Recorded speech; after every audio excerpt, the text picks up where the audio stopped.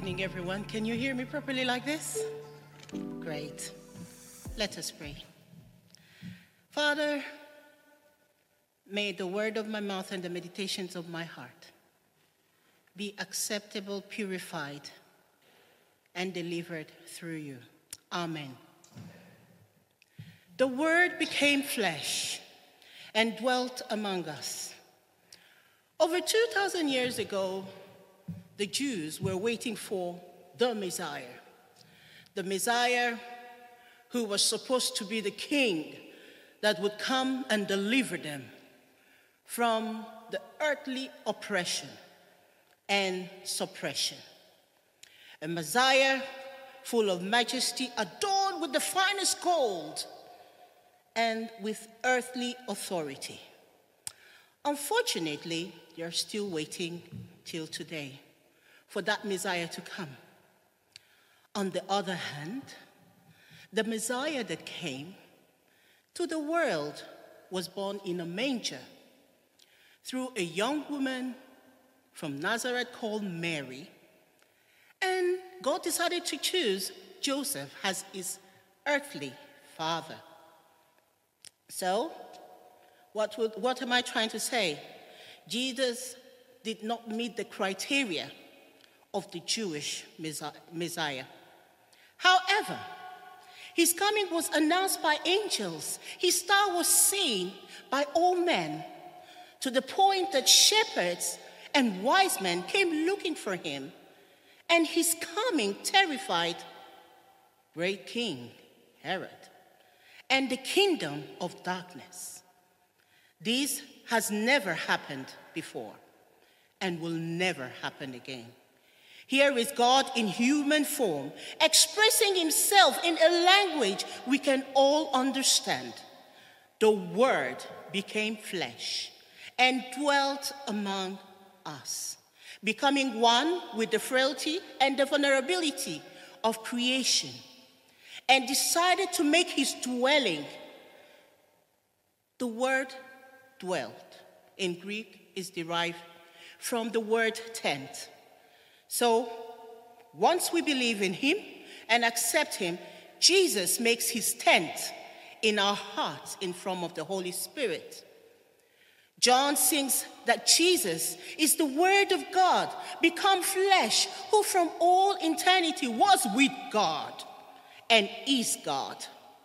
While we think of Word as something written and printed, John's description of Jesus as the Word is logos.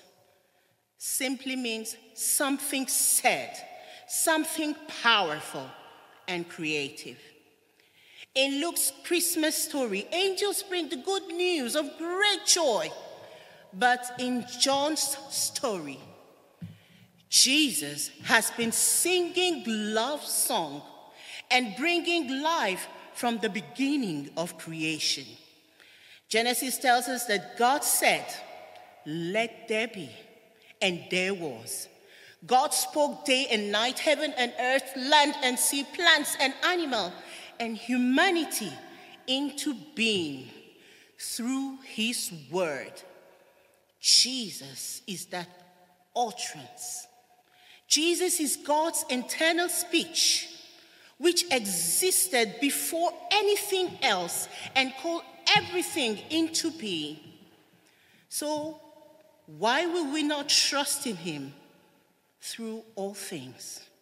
More than this, Jesus is the Word of God, as it has been read and preached in Israel over since the time of Moses, and he continues to be read and preached in all churches today till he returns.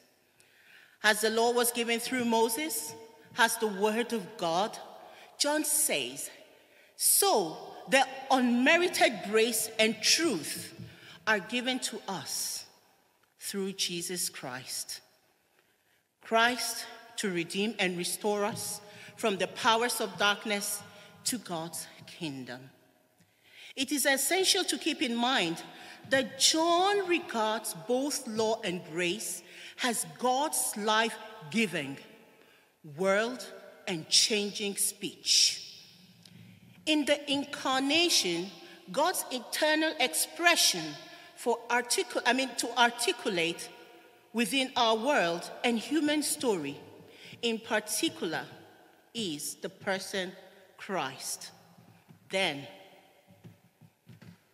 God's sermon preached to us in the living of human form is Jesus, becoming the reality of what God says and is. And what is God saying to us today? Firstly, God says, this is who I am in Jesus as a human being who came to this earth. Though I am God, I am man because I love you. In Jesus Christ, we hear that God heals, forgives, embraces the outcast, and prays for those who hurt him. Likewise, he wants us to emulate him. In Jesus, we hear that God understands betrayal and denial.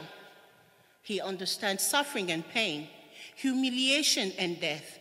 Jesus tells us that God knows that both individuals and as the world, we need a Savior. And Jesus is that Savior. And he is the reason for Christmas. Christmas is not about the joy it brings, but about also the death that brings us salvation.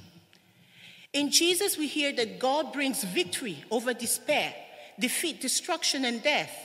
And God's will is to share that victory with us and with his creation.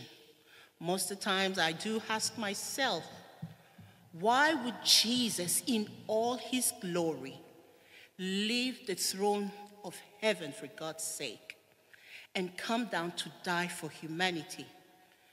Actually, I know the answer is simple. It is love. And this is found in John 3:16. For God so loved the world. Love is powerful. They said love stands against all odds.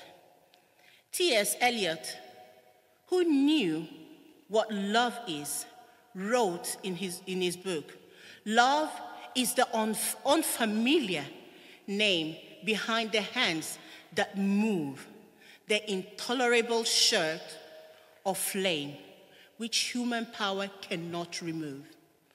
But as people, Jesus died for his people. So, tonight, Jesus left his throne. He gave up his throne. He gave up the glory in heaven. He gave up himself, being God, in order to come down to us. What are we giving up? Or what are we leaving behind in order to meet him and fulfill his words for us?